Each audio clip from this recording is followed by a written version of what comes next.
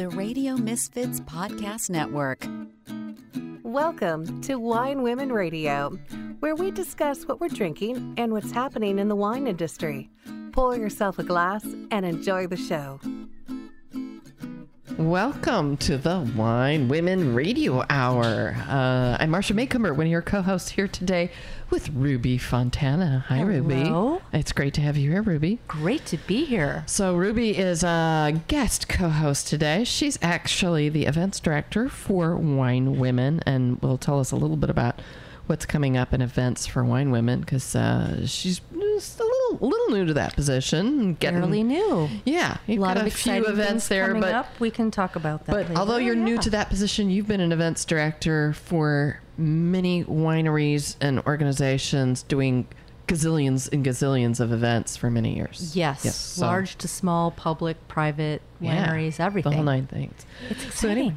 So anyway, our first course of business here that we have to take care of is to acknowledge our fantastic sponsor, The Panel Wine Lounge here in Sonoma. That's where we are located and recording from right now. They're at 535 West Napa Street here in Sonoma.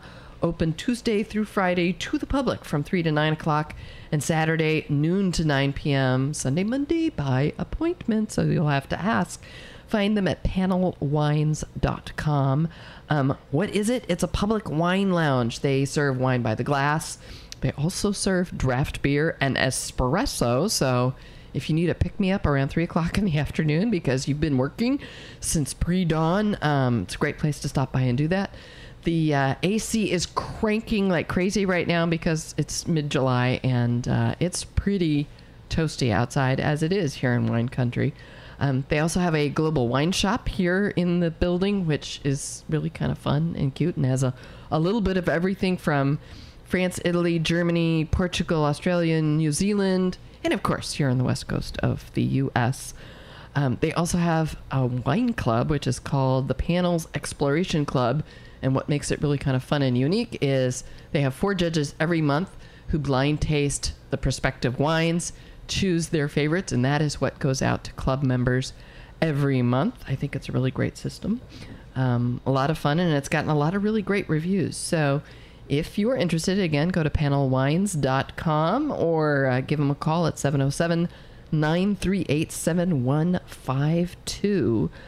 Or just come on over and kick back, because they've got little kind of tapas plates and little cheese and charcuterie, all types of things that you can have with your glass of wine and kick back with a friend or play a card game, because they have game nights with all kinds of games here that are a lot of fun. So we just want to thank them for giving us this tasting room space that's just so lovely to work in. Next up would be current wine industry news.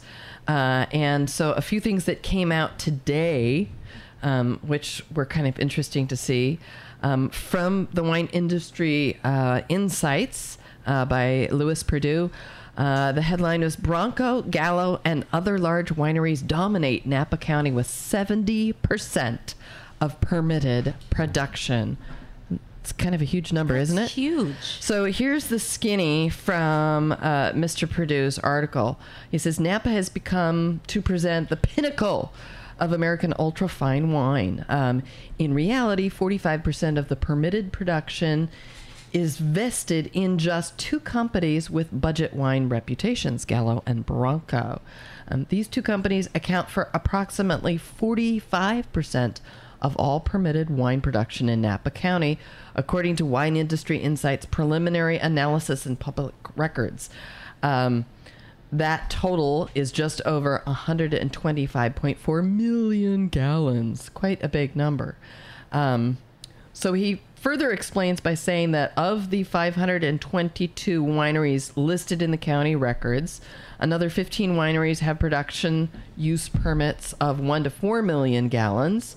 And that represents another 31.2 million gallons, which is 25% of total county permitted production. So these 15 wineries plus Gallo and Bronco account for 70% of permitted production in Napa County. Now, what he finds interesting about this is that most consumers fail to draw a distinction between Napa County and Napa Valley wines. of which there is quite a substantial difference that can be out there. And so he's expressing that the largest producers here kind of, quote, ride the coattails of the extraordinary and highly successful efforts of the Napa Valley Vintners Association, end quote, which of course represents a lot of the premium producers. So just an interesting story out there. Also a big surprise that came out in the news today. The president and CEO of Foley unexpectedly left a week ago. This was reported by Bill Swindle at the Press Democrat. He reported that under Hugh Reimers, the former president and CEO, Foley had made a splash by acquiring a majority stake in the Healdsburg-based Banshee Wines, a popular Pinot Noir brand for millennials, and also acquired last year's Oregon's Acrobat wine brand from King Estate Winery in Eugene, Oregon. Now, he actually left. His last day was last week, and Reimers had been kind of snagged from Jackson Family Wines before that, and Bill Foley had intentionally brought him on board because he wanted to emulate the Jackson family success. So he kind of rather unexpectedly left. But to replace Reimers, Sean Schiffer was hired to be president of Foley Family Wines and CEO of Epic Wines and Spirits, the company's wine distribution arm. Schiffer, I wanted to make sure I had the right name. Schiffer had been senior vice president of global sales at WX Brands, a Novato-based firm that is a major provider in the private label wine market for retailers looking for their own wine brands. So that's a big change for Foley. Who knows how that will shake out. A couple more interesting tidbits before we move on with our guest today. In all sadness, a big wine tanker spilled a lot of red wine when it overturned yesterday in the morning, right off of, now I'm spacing on the name. It was right off of what's the name of it? Well, it's off of 121 and, yeah, because I'm recording the podcast, I can't remember its name. Did you say Arnold? Where No, Arnold's here in Sonoma. Is it Napa? Yeah. Yeah. It's right there. 128 and 121? No, 121, and it's where all the eucalyptus trees are, and I don't know why I'm spacing it. Lane. Stanley. Oh. Gosh, I don't know. Like, I didn't even write it down because it's so firmly ingrained in my head. Must be great. I know. That's a tragic loss. It Why is are a you laughing? yes, exactly. So I'm very sad to hear that the red wine spill from the tanker occurred yesterday. Lastly, before we move on with our guest, because I don't want to Maybe eat it's up one too of much those, time here. Big producers out of Napa bringing wine in. Oh, yes, right. Which way was that tanker going? Well, actually, it looked like they were going eastbound on 121 towards the 29 South exit. But they could have, it looked from the picture like they could have just come north on Stanley Lane to turn on to 121 to turn on to 29. So, all in all, just a sad thing to deal with. Anyway, in other news, which I find kind of interesting, as reported from the drinks business, and they're reporting on behalf of CNN, so we're distilling down quite a lot here. Facebook, which also owns Instagram messaging and messaging app WhatsApp, is instituting a number of changes for its policies on alcohol. So, as of July 24th, the company has banned all private sales, trades, transfers, and gifting of alcohol and tobacco products on Facebook and Instagram.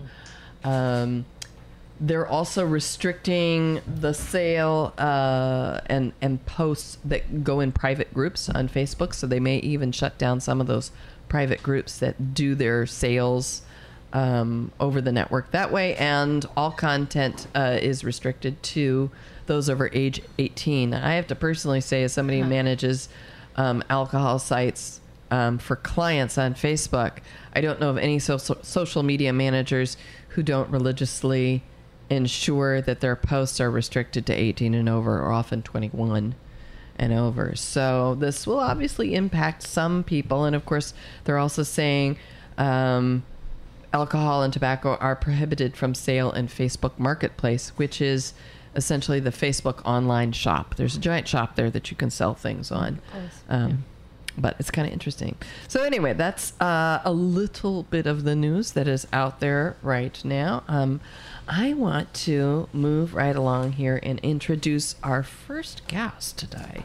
Very excited. Alexandra Romanini is here. Oh, welcome. Thank you It's for having me great. today. It's great to have you End here. of July, things are warming up out there, getting ready for harvest.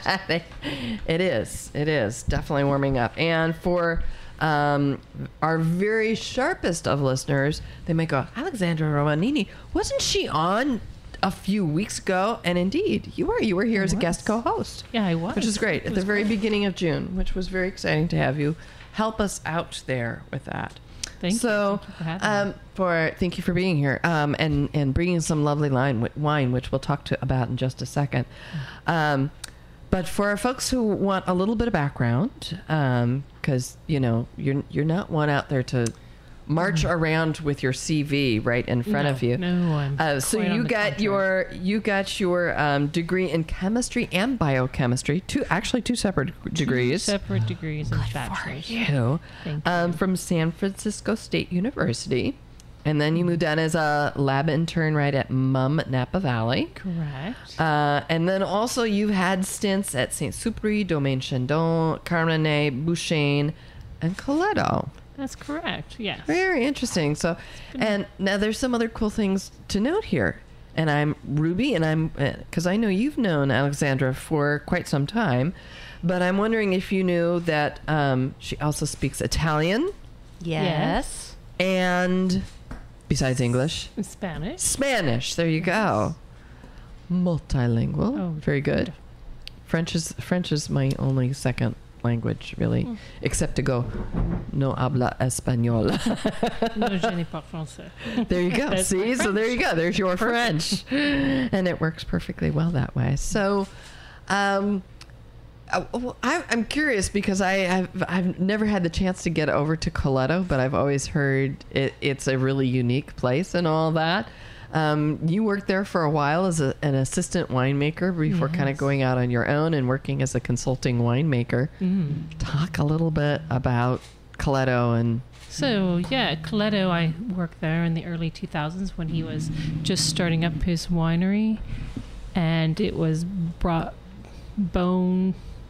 basic bones structure. There was not much. The wines that had been made were a bit neglected, but it was fun to be able to come in and make some beautiful blends and sell off and start making great wine from those vineyards. Vineyards are on hillside, very steep, so it's gorgeous. Yes. And hand farmed if they're on a Hand steep farmed, hillside. hand Yeah. picked. Very good. Yeah, very good. It was great. Alex, may I ask? I don't actually know where Coletto's vineyards are. Can you describe? Sure. Pat Coletto purchased, I think it was over 100 acres up off of Highway 128, right above Lake Hennessy of Napa Valley. It's on the road that you take when you go to Lake Berryessa. Yeah. There you go. Yeah, Great, and there's thank Bryant family and whatnot's up there. I can picture it in my mind's eye. Oh, yes. Overlooking the bay, overlooking Lake Hennessy. Gorgeous place. So then you also spent some time kind of sampling the world of winemaking and vineyards all around the world. What did you kind of, in a summary, what did you learn from traveling the world and digging into winemaking and I assume a bit of cellar ratting and definitely a lot of cellar and ratting. vineyard management around the globe? What were some kind of tidbits that you picked up? Well, everybody does basically, the basics are the same, but it's just the little things that change that make the wine and picking of the grapes just so. So there are all these little, I don't want to say trade secrets, but definitely winemakers have their technique in that area, and therefore they produce the most beautiful wines they can from wines of that region. Yeah. Do you find, as somebody who kind of went around interning and cellar ratting, how willing were they to share some of those trade secrets? Interesting. Well, Were these things like you picked up by observation, or were they willing to A lot of it was observation. South America was great. That was an open book. A lot of people were still learning. This was in the early 2000s. And down in Argentina. Yeah, down in Argentina. I can remember moving wine with a garden hose. It was a very interesting time, but it worked. And then in Chile, working with some beautiful cement tanks that were brand new. So it was quite an experience being able to try all these various vinification modes and seeing the outcomes. Yeah. Did all of that kind of inform you in the long run about your own desired approaches, before you got to, definitely. okay, if I get to make my own wine my own way, blah, blah, blah, blah. Well, it opens the book and lets it, you don't tend to follow the steps so closely as you do when you initially start to make wine. You realize wine is pretty flexible within a certain realm. So you can, do vinification a little different, maybe punch down a little less or punch down more, or add some additives like wood chips for tannins to mellow out things. So it was really interesting, little trade secrets. Those are trade, by the way. I can't tell you my secrets, but yes, it was great. Yeah, I will say it has helped me a lot. All right, it's fun. very cool. And then you came back here. I did. It's like the Twilight Zone. So, I'm trying to remember, was your family from Sonoma? Yeah, so I grew up here in Sonoma. I went to Sonoma Valley High, and I went away for a bit and lived in Europe, and then went to school, did various jobs, and then I came back and began working here, and it seems like it keeps drawing me back. It's a beautiful place. It's so much fun to make wine. Now, you've been pretty settled here now for, what, 15, 16, 17 years, something like that? Yes? Oh, or was there travel in the middle of all that? There's always a little travel in the middle of that. How else are you going to learn some new things? No, it's always good. I don't know. If I wasn't making wine here, there was a stint where I was making wine here in California, and then 6 months later I would be making the Southern Hemisphere. So I did that for about 8 years continuously. I had the best tan ever.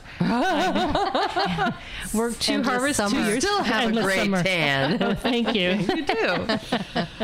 So now that is not uncommon in the industry for people to circulate northern, southern hemisphere to kind of stay on top of their and learn different winemaking techniques. Yes. So now you are a little bit unique as a winemaker in that you also manage vineyards and you're out there in the vineyards yourself with great regularity. So you have your own vineyards here in Sonoma. I do.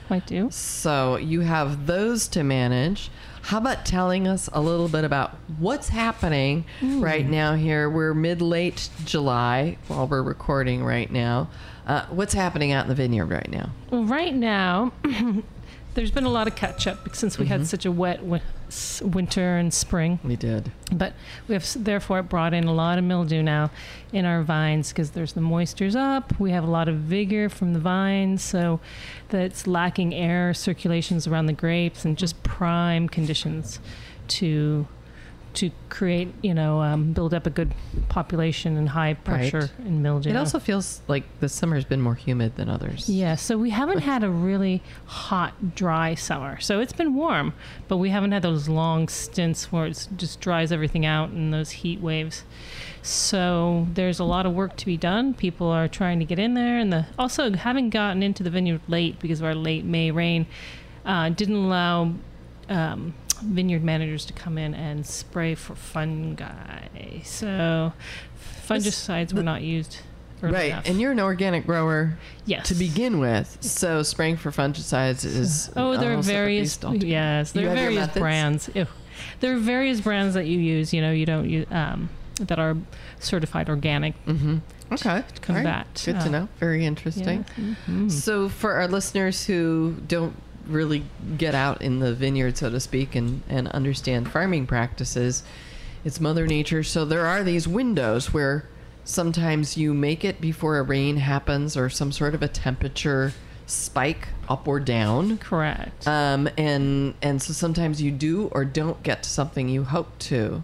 So at the beginning of the growing season, you're getting a little bit of bud break and you're hoping you're not going to have a frost or a temperature cross. So there's one thing that affects growth and everything.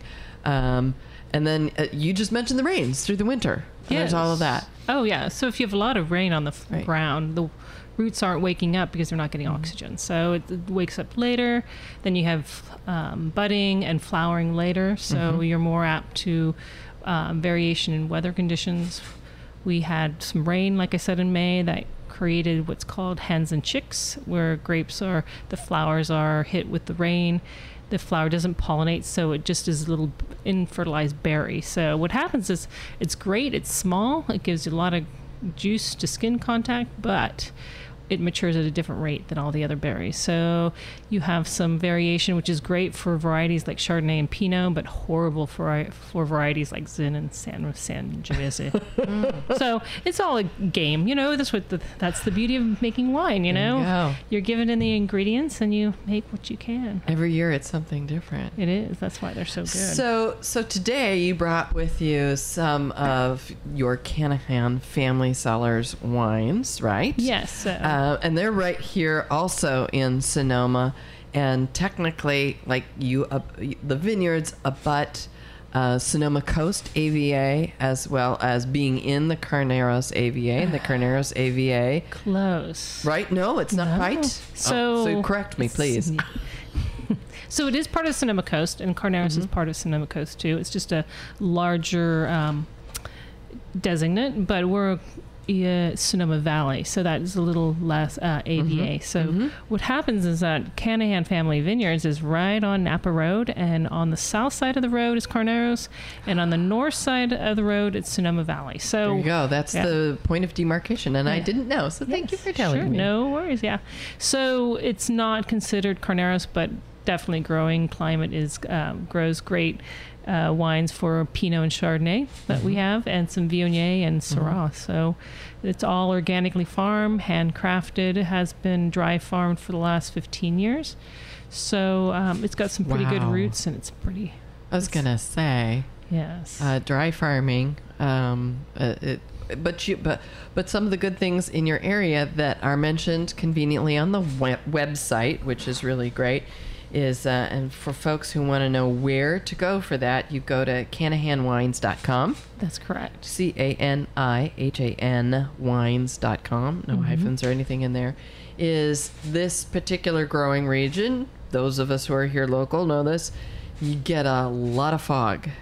And it's cooler than it is anywhere up valley, hence being a perfect growing region for Pinot Noir and Chardonnay. So that fog, of course, provides a lot of moisture, which makes dry farming possible where it might not be in other places. Oh, definitely. That helps. And also the vineyard itself is on an old riverbed. So the water moisture that comes down off the valley comes through there. So it's got a ability to really sink those roots down and not be farmed. Very cool. So be dry farmed, yeah. So I brought today some Pinot Noir of Rosé Pinot Noir. A Pinot and a Syrah. All right, wonderful. They're beautiful, yeah. Go ahead. So I have a 2015 Syrah Pinot and a 14 Syrah. So let's just start with the Rosé. It's a 2018. Beautiful light pink blush color. It's got a little peachy. It's just the color that I look for in a rosé. Oh, nice. It's like a pale salmon kind of pink color. I agree. It's pretty crisp and clear. It is. It has a nice acidity to it. So it snaps. It's really fresh. It's fresh. So getting some and apricot. aromatic. Yes, getting a little apricot, and I got that mouthfeel of heaviness, weightiness in the middle. It's very crisp on the front and has some weight in the middle, and finishes nicely, nice and dry. So I have a question for you. A lot of Rosé Pinot Noirs that I have are, I want to say, a little bit more tannic. And maybe I'm also thinking slightly more astringent, but I really want to lean towards tannic. Yours is not at all. No. If I didn't know this was a Rosé Pinot Noir, I might suspect that it was a Rosé of Grenache. Oh, yes. It doesn't have much tannin. We make our rosé a very special way. So we pick in half-ton picking bins in the middle of the night, and by the time we get it to the winery the next morning, there is some settling of the grapes, and so when we tip those bins out in the hopper, we collect about quite a bit of juice that comes off from itself. The free run? Free run, yes. So it hasn't gone through the crusher yet. It's so free. Yeah, so we collect that. And this last year, I've collected from the Pinot. But previous years, I've collected from the Syrah and the Pinot and the Viognier. So this year, we don't have a lot of tannins because it's of Pinot. And there's a lot, not much skin to juice contact. So what was the production on the rosé this year? Then we only had 27 cases. Oh, wow. So this is a super duper treat. Wow. Thank you for sharing. It's really fabulous. Great. It really Yeah, come on down to the winery.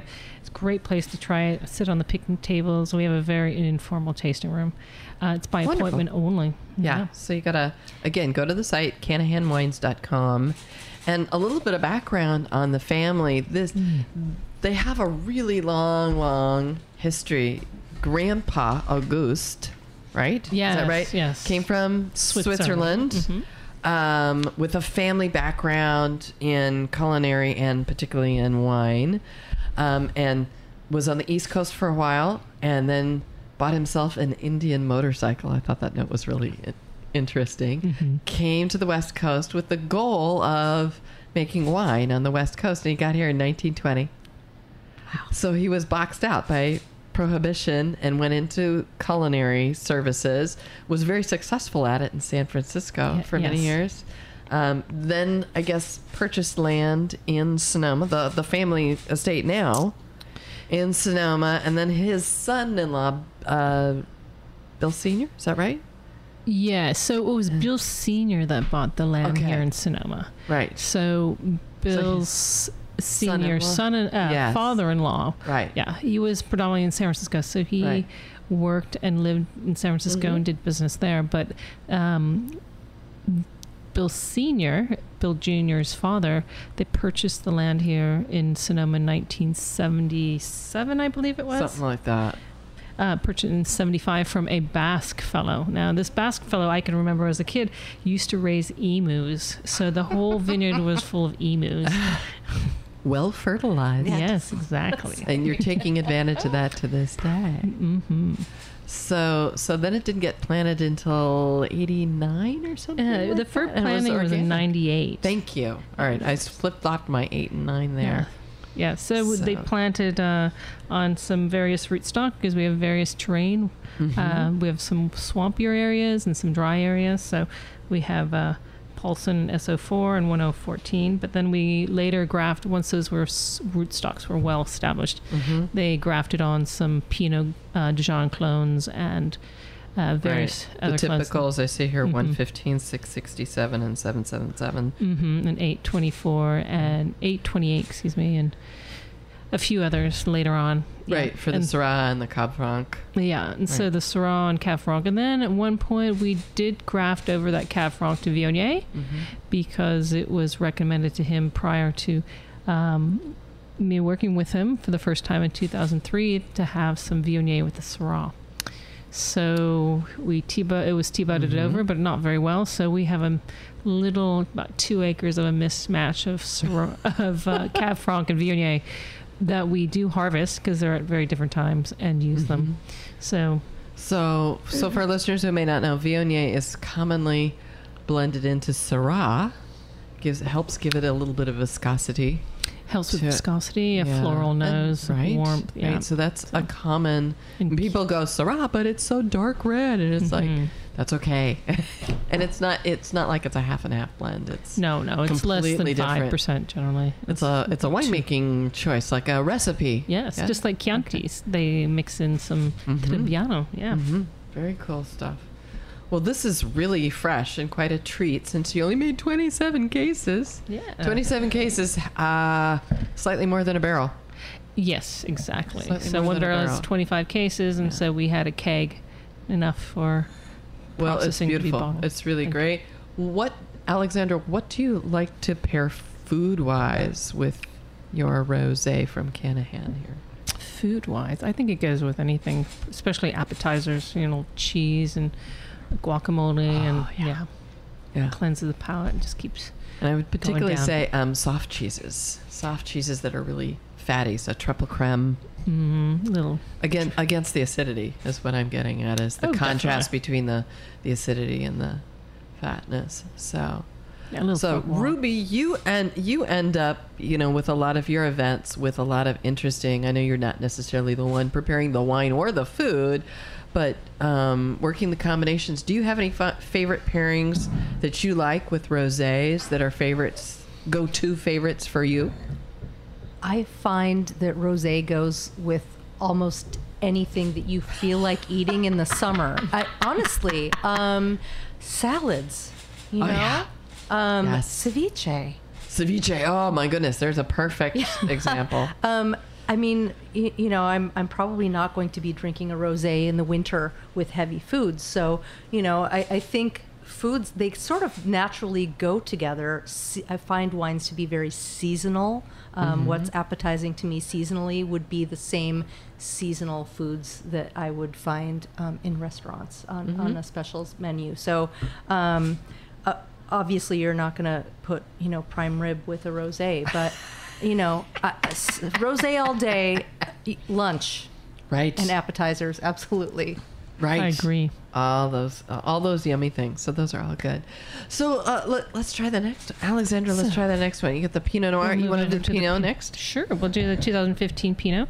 So Bill Canahan has 2 labels for his Pinot. We have Canahan as a label and Exuberance. So I have brought the Canahan today, the 2015. It's got a beautiful color. This is kind of a Colors crimson. Is what comes to mind. with a little brick on the edges. Yes. This is where winemakers really excel, because you guys have trained on the vocabulary and the right descriptors. Yes, So- of course. It's all that. Well, 'cause jargons. It's Yes, there you're is right. there is a lot of jargon, and it's helpful when you speak the same jargon as somebody else, Very that they true. don't misunderstand what your reference is. So I completely concur on your color. I would say I do see some general ruby glow, Yes. but not the kind of ruby glow that some people think of Mm-hmm. for a really super new, brand new vintage. Ruby Yes. coloring is often associated with something Fresh that has wines. just been bottled, Mm-hmm. and this does not have that color. That No, has it that doesn't. crimson and brick going. So Yes, it's got that very nice crimson red when the light shines through it, and then the brick around the edges development, which distinguish the development of a wine. So, this is beautiful. I love this. Cherry. it's got It's- some cherry, but it's got that warmth, like cherry pie with a little Baked spice, cherry baked pie. cherry pie. And there's something about a Pinot Noir, to me, that makes a difference between either a really well-made one, but also, say, one of substance. Is it not only lays out across the tongue, but it also gets kind of a vertical nature going. You can feel it continuing to evolve as it drops down your throat. No, very well said. Definitely, I agree. It's got Breadth great- and depth. Breadth and depth. yes. And the younger ones are the ones that have not quite a robust profile as yours. Just kind of, they lay out kind of flat, but they don't go deep. Well, I think it also what you're seeing is that the tannins have developed nicely, so it's not dominant as you see in new wines. You still have a lot of dark fruit flavors, cherry, cranberries, but the lingering of the wine and the flavors are like you said, kind of linger down into your throat, and you can almost breathe them through your nose afterwards. So, yeah, very nice. Very This is beautiful. easy, elegant wine to drink. It goes with almost anything because there's like a heartiness to it, but yet it's elegant enough to go with softer foods and fish. Most and things definitely. like that. Yeah. Again, you could pair this with salmon Yes. quite easily. Or ceviche. Yes, the ceviche.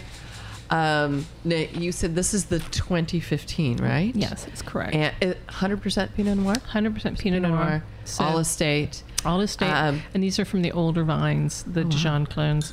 We do have a section of grapes, about 6 acres, that is a field blend. There's 6 different varietals. Does that mean there's a bit of Pinot. surprise in there as the field blend? That's right. Guess what? Famously known as the mixed black sometimes. Which makes beautiful wines, Yeah, it I does. think.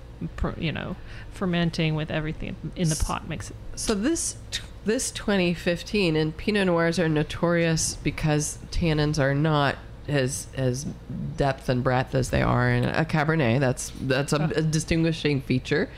But this is so well balanced. I can see this aging beautifully for another 5 years or more. Oh, definitely. I think Bill's wines hold on, his Syrahs. I've tasted the 2004 Syrah recently with him, and it's at its peak. In fact, his 2004 and 2007 won the San Francisco International Best of Show for red. I saw that. It sure did. So Yeah. congratulations Thank on you. that Thank you. win. That, the international competition often draws, I think, between 4,000 and 7,000 wine entries. Yeah. So to win best red, you go through so many elimination rounds. That's really something. So congratulations Thank on you. It that. was showing perfect that day. It's obviously it was. Yeah. Which is great. I'm curious, Alexandra. You've been with Canahan since 2003. You're a consulting winemaker. This is your main and this is our main focus today. That means you've been out in the vineyards with them for many, many, many years. So you really get to see how their vines have reacted over many different, seasons of, Yes. climate adjustments, too short winters, not cold enough, too cold, too rainy, not rainy enough. Yes. Yes. Late frost, all different options. What are the kinds of things you learn as a winemaker with staying so long with a vineyard like that? Because it's fairly common for a large percentage of winemakers to be changing wineries. There's some that stay decades, but a lot of them do change, I don't know, 2 years, 5 years, 10 years, and they don't get to see what happens over that long period. This is a long tail product. It's beautiful to see the evolution of a vineyard. So that's the nice thing about consulting. You have your clients that might stay for many years, and you get to work with the same vineyards generally. So with Bill Canahan, I started in 2003 with him, and since then I've been able to see the evolution of his vineyard, what happens when it's a drought, which rows that I think are very good for his label and what he likes as a wine. That's something that you have to consider when you're a consultant, is that just because you like a wine doesn't mean the owner will like that wine. So you really have to sometimes tailor to the owner's needs. But this vineyard's so beautiful. There's not much tailoring. He loves what comes out of there. I enjoy making it, and I think it's a great partnership that's come about. And Nice.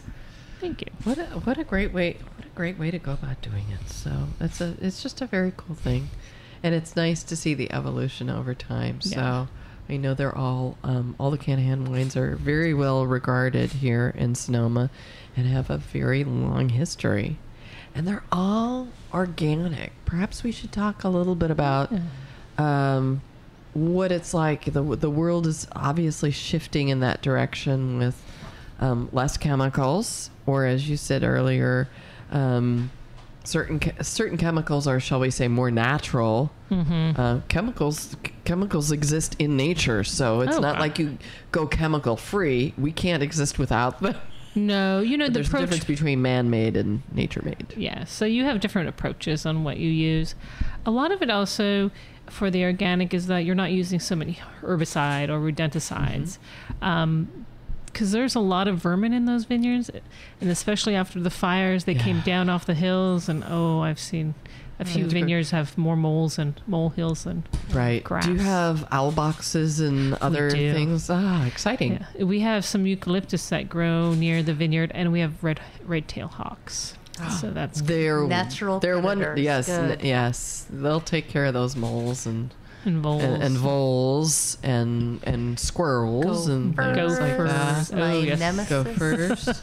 Do you I do know you that, have Ruby. do you Catch have 'em yet? Yeah. Do you have much in terms of deer that try to prance? No, through? not too bad. Not We too much? might get a little bit on the edges, but there are other vineyards around. But deers, not so much. I have seen turkeys come through, but nothing devastating. They were just going through, just where we're located. It's not a most not a animals corridor around, for yeah, them? it's a corridor more than anything. Are turkeys able to reach the fruit? They're Yes. tall enough, aren't they? Yes, they are they're- able they're to pretty big critters. Pick those, yeah. And sometimes they can be a problem, but I've never had a problem at Bill Canahan's. Good. Well, Ruby asked a really good question because that made me think there's a lot of different trellising practices Correct. that you can do it. And as you walk around Sonoma and look at even some of the oldest vines, so you see some that are head trained that are, 24 to 30 inches high. Right. And then you see a shift to some of like cherry black, which is a Sebastiani, way and over it's 6 over feet. by where Ruby lives. Unbelievable. And it's 6 feet tall, and that's where the cordons come off very high. Yeah. It's kind of like, remember in the 90s when dentists changed from like having you sit upright to laying down flat? It's kind of like there are these shifts in farming practices. Oh, so they good. say, no, we're going to grow everything this much higher, or we're going to lyre trellising, or different patterns. So what's it like at Canahan, since I don't know? Oh, well, Canahan has a variety of, it both has cane pruned and spur pruning, or vertical shoot placement. It just depends how the vigor is in that area.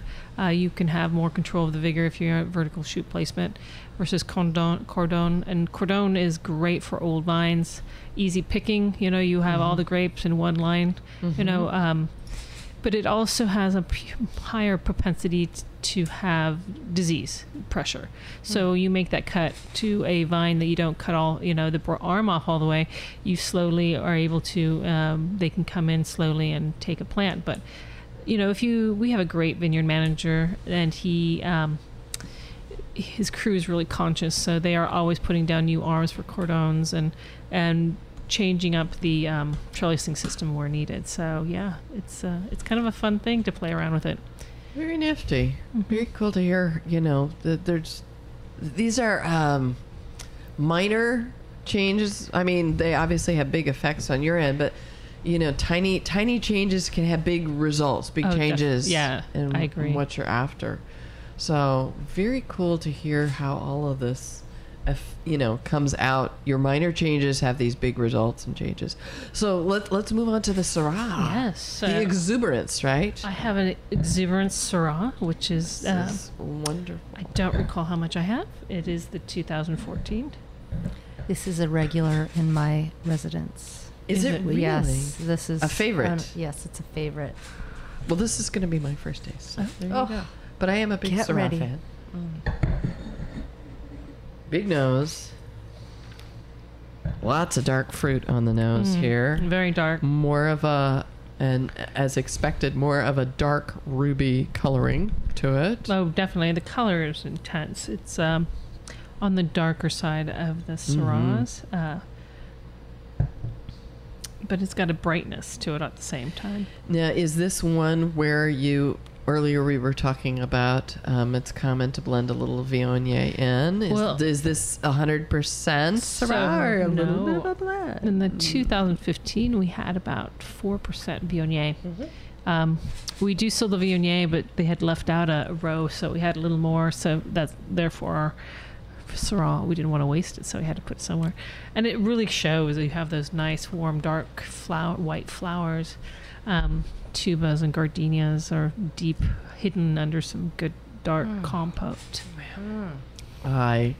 This is just like a big bowl of red and black fruit that I'm just mushing my nose in, and my taste buds, and I don't mean that in a jammy way. I mean like it's just really robust in all of. So I'm getting blackberry and plum and cranberry and definitely dark cherry. Definitely dark cherries, yeah. Blueberry. Blueberry is kind of a is it? I think of it as part of the standard profile of a Syrah. Yes, yeah, and then also, Blue fruit. Syrah, some of those have more meaty qualities, and I think at the very beginning of this wine's life, it had more of those meaty bacon qualities that are evolving.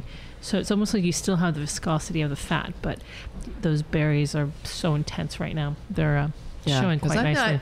I'm not getting the baconiness. Not to anymore, but I get the mouthfeel of the meat It. Yeah, of it. delicious. Absolutely delicious. Exuberance is such an apt name. It is. I love it. So how did the name come about? Oh, that was Bill Canahan. I can't You got remember. excited with what you made? Yeah. No, he was listening to a politician and he said something about basically it's an irrational exuberance. It was expenditure that didn't need to be made. So he said, oh, how appropriate. Irrational exuberance for wine. It's an expenditure does it really need to be made? So it just came up. It was irrational exuberance and that it has evolved to exuberance. So. But it's a lovely gold screen label, and it's quite impressive. It's beautiful. So yeah, that's a. Now see, this is how it happens. I drink the wine and I start losing my vocabulary. It's a silk screen. Yes. Silk screen, but a gold silk screen, Label. right directly on the bottle, and so it's a beautiful, beautiful presentation on the bottle. Thank you. So. What's the range in Canahan price range that we're just looking at Price from the rosé on up? price range runs. Rosé is $25. Our Chardonnay, we also have, but I did not bring it today. And Quite all right. You've yes, that is given us beautiful choices. but that is the only wine that Bill doesn't grow. Grape that Bill doesn't grow. I grow that personally, and so and I sell it to him. So from the rosé is about 40. And the Pinot, depending on if it's Canahan or Exuberance, both the Pinot and Syrah run from 50 to 75. Quite understandable. They're they're luxurious. Oh, thank you. They are elegantly presented and have that mouthfeel and development on the palate. Like you said, you managed to pull best red wine at San Francisco International Competition, which is really the creme de la creme of the competition. So congratulations Thank you. on that. These are all beautiful wines. And you said again that people can visit. You can go to canahanwines.com to Correct. schedule an appointment. Yes, by appointment only. Come out. It'll either be myself or Bill Canahan. Wow. Yes, we make Owners less than and winemakers. 1,000 cases. Ooh, so exclusive. Very exclusive. Just tasting room and direct to consumer. Very cool. And you also have a club. You have a 3-bottle club. You have a 6-bottle club. Correct. You can join right on the website. So if you can't get to an appointment to actually visit in person, that'd probably be the best way to And do the that. wine club's great. We have a yearly party that we've had for the last few years. Come June, paella and wine, all you can drink, and lots of good snacks. And then also with that wine club, you get 2 free tastings a year. And we're pretty lenient. If you bring your friends, we're not going to send them away or charge them. So There's no tasting room police? no, I will not. So it's a great price for what you get. Wonderful stuff. Wonderful. Now, you brought a real interesting... I'm always fascinated because I always want to learn. You brought an interesting handout here. Oh, no. About the season. So I want to get to this because I'm fascinated by the information about the season. So right now we're hitting really kind of point number 1, which is, you talked about this, there's a little bit of mildew because of the vigor and the heavy rains. And we're hitting veraison, which is the beginning of the ripening season. Within the growing season, it's when ripening begins. You get 60 days on average for veraison before harvest starts. But harvest is not an automatic 60-day thing. No. You have interesting challenges to deal with, like crew availability. Yes, I mean, that is a big thing that in this valley that's coming to be an issue, is enough people to hand pick your grapes. There are some vineyards that have turned to mechanical. Some vineyard managers that are working day and night, literally, will have 3 crews to work through the whole day. Yeah, it's pretty intense. So it'll be interesting to see what brings in the future. You know, are we going to have more H2 visa holders, which means that we recruit them from Mexico. So, but that is very interesting. We'll see in about 60 days. That's true. And I don't know if you know about this, but we talked about it briefly in a previous podcast. The state of California is enacting overtime laws for vineyard workers, which has different thresholds in terms of how many employees are involved before that kicks in, and the number of hours. And there's a whole slew of regulations in terms of hours per day versus hours per week or month collectively. It's a little bit like, I don't know if anybody who's listening is familiar with truck driver laws, in which there's, and the same thing kind of applies to airline pilots, which is a certain amount of mandated sleep time before they can start another shift and things like that. And although what's being proposed or enacted for vineyard workers does not exactly mirror, the amount of sleep time required for truck drivers or airline pilots, the general spirit of keeping everybody healthy was kind of in there. So it'll be interesting to see how all of that evolves this year. So kind of cool things. So you've got this interesting handout here. Now, one of these ones I don't understand, and I'm not even sure I can pronounce. Mildew. I want to say I can't even say it. Unicinula nectar, which is the Is this scientific... a Dr. Seuss name? It's the scientific name of... Unicular nectar. So that is what we call mildew. That is the scientific name. Oh, that's its name. Yes. Oh, I never knew that. Yes. And same with, botrytis. We have Botrytis cinerea, which means botrytis, and cinerea in Latin is, or Italian, I should say, is ash. So that's exactly what it looks like. It's on the grape. So, which is where the name Cinderella comes from as well. I did Cinder not know. And all that. And of course, Botrytis cinerea, noble rot, which has its place. Oh, definitely. Yes. We don't get it too much here because it's not perfect conditions. Right. But there are some years that we have. Yeah, moisture, heat, daylight hours. Yes. Definitely. So as mildew goes away, now mildew comes around when the acids are high and the sugars are low. So mildew will stop producing in about 10 bricks. So in this general time frame right now, which is a good thing because we have some pretty good high pressure mildew out there. And so now we have to be careful of botrytis. Because as the sugars go up, botrytis likes that. And like you said, noble rot makes some beautiful sauternes and sweet wines. So Alexander, can you walk our listeners through, you just hinted at sugars are going up. And so there are these swings, between acid going up, sugar going up, and so forth. So the kick in of veraginous sugars beginning to go up. This is sugars make ripeness. Right. Well, there's a few things that go on. So you have this beautiful flowering, and it turns into green berries that are nice and hard on the vine. And at this point, when you have it's maturing and it's very unripe, the mildew can come in. And at a certain point, as the acids, as your plant is photosynthesizing, your things are also going through metabolism, respiration. And this changes the acids to become, let me go a step back.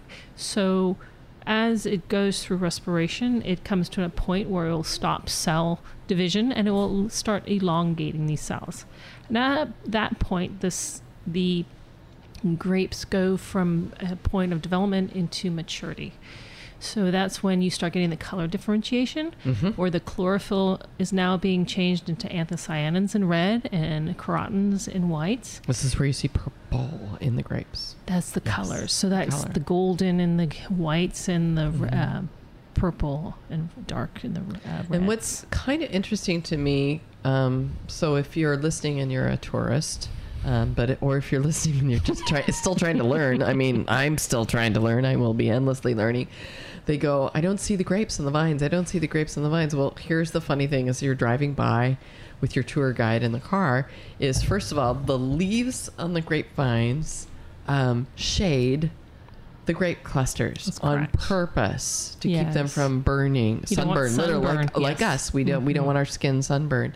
So the second part is the leaves are also a very dark green color. So now you've got the grapes, as they mature, they're going often from a very light green color and they're turning purple, just how you described, Alexandra. And so then you've got the purple, again, a dark color against a dark green leaf, and you can hardly see them. So my tip is look at the bottom of the leaf line, because you'll see the clusters kind of sticking out at the bottom if you're looking for them. Yes, they will. That's where the magic happens. And don't pull over randomly to look at them. Yeah. Please. Go to your destination. As a snowman, I will ask you to please pull over somewhere safe. Is this because you live right across from Cherry Block? Yes, I see people pulling over all the time. It is fascinating to look, to get to step into a vineyard. And for those who haven't, that maybe don't live anywhere near vineyards, it's a really cool place to visit. I agree.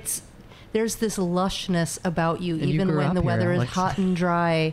For an outsider, I just hosted some family from out of town, and they were in awe of the landscape and this, bountiful crop that's everywhere when you drive through Sonoma and Napa counties. And to get out and look at it close up and to experience agriculture, and not just, industrial agriculture. A lot of these grapes are hand-picked. People are out there working in the fields, and getting to see that. If you're a city dweller, you get this sense of space and season, and that's a beautiful thing about wines, is getting to experience the season of the growth. And hearing this from you, Alexandra, to understand the science behind it, and the nurturing from the green little bitty fruit into ripening. It's a fascinating thing to witness, and getting to visit wine country is a really nice experience. I agree. I love it. You lived here all your life, though. And we're fortunate to live here, but she's still here doing it because it's that good. But Ruby, you didn't live in wine country. No, I didn't. Yeah, I transported here about 6 years ago from San Francisco. There you go. And I was in love with the area for a while, and I just thought, hey, you know what? I should actually move here. I love it so much. What am I waiting for? So you and I are in the same boat there. It's time. Let's go. I moved from San Francisco to Napa, and then from Napa to Sonoma, and different time frame. But there you go. Yep. I keep coming back after I leave, so there's something here definitely. Just keeps drawing us back. So it's very cool. So we should probably close out, and these are all spectacular. So again, canahanwines.com to find out. You can make an appointment to taste. And this is the really cool part. You can taste with the winemaker sitting across from me right now, Alexandra, or Bill, the winery owner. Yes. And that is all through a long family history, which makes it really cool. I wanted to ask really briefly, you're all hand-picked, right? You don't have any mechanical. I didn't think you did. No mechanical. But since Ruby was mentioning how that's done, and I just wanted to recap that portion. So that's a unique part of it. Vines that have been there planted since the late 1998, I think you said, which is very cool. So any final tips that you want to give our listeners in terms of, we cross the boundaries between women approaching the wine industry, women long-term in the wine industry?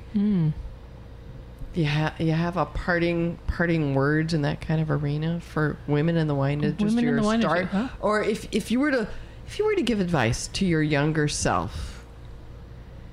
Oh, don't be discouraged when somebody comes to you with that might have had lots of experience and said, "Oh no, that's not it." You never know. You might find something new, a new way to do it, a new way of presenting it, which could. Don't stick to traditions. Get out of the box. So winemaking is so traditional, but it's so many avenues for innovation. Did you find that some people said no to you or don't do this or whatever, and your gut said, I don't think I should listen to that, and you went ahead and followed your gut? Yeah. Yes, I Okay. have. Yeah. All right. That sounds like a pretty good way to end things up. Ruby, Yes. Wine Women has an event on, this is a very interesting subject, wine faults coming up. Yes, wine faults, something you probably won't find with Canahan wines. Thank you, Ruby.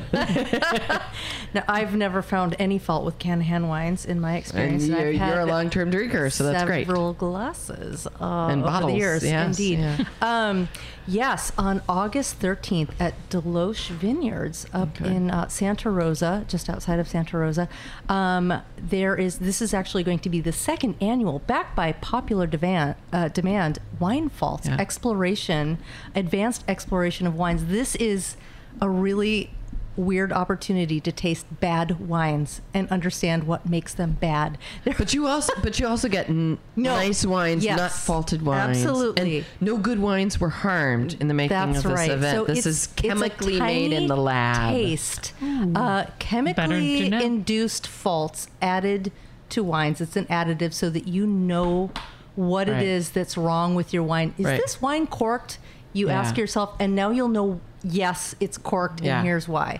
There's actually going to be 6 different prepared Right. tastes of what could be wrong, including like hyperacidity. I can't remember all the terms. VA. So 6 tainted wines. You're Yes, saying you're tainted presenting. wine. H2S. and H2S you'll- is my favorite because it's the most noxious to me. Oh, is it? Sounds like fun, doesn't it?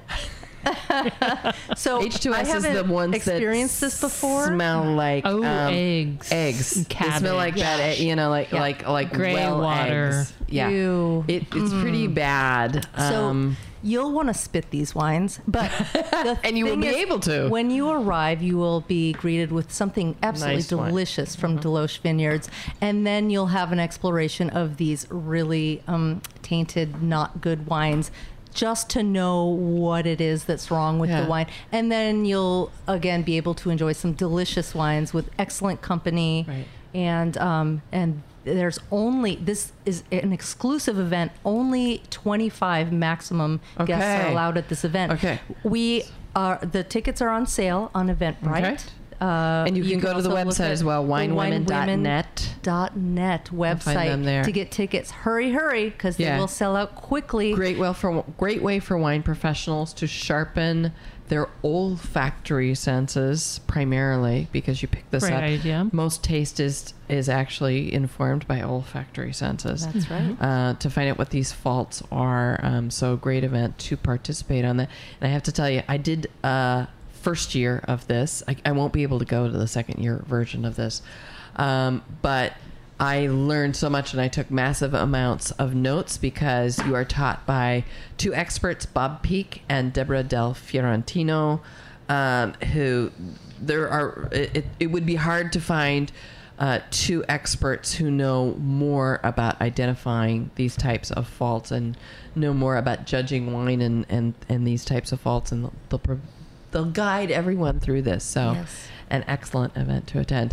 Alexandra Romanini, consulting winemaker for Canahan Family Cellars at canahanwines.com. Thank you Thank so you much for having me. for It's been great. participating on the podcast Wine Women Radio Hour. Ruby Fontana, thank you so much for co-hosting. My with me. I pleasure. love How having them. fun to be with you both. It's fantastic. And listeners, most of all, thank you so much for tuning in. Tune in next week when we have another guest with us to learn more about wine and women in the wine industry and women making wine in the industry, etc., etc. Have a great week.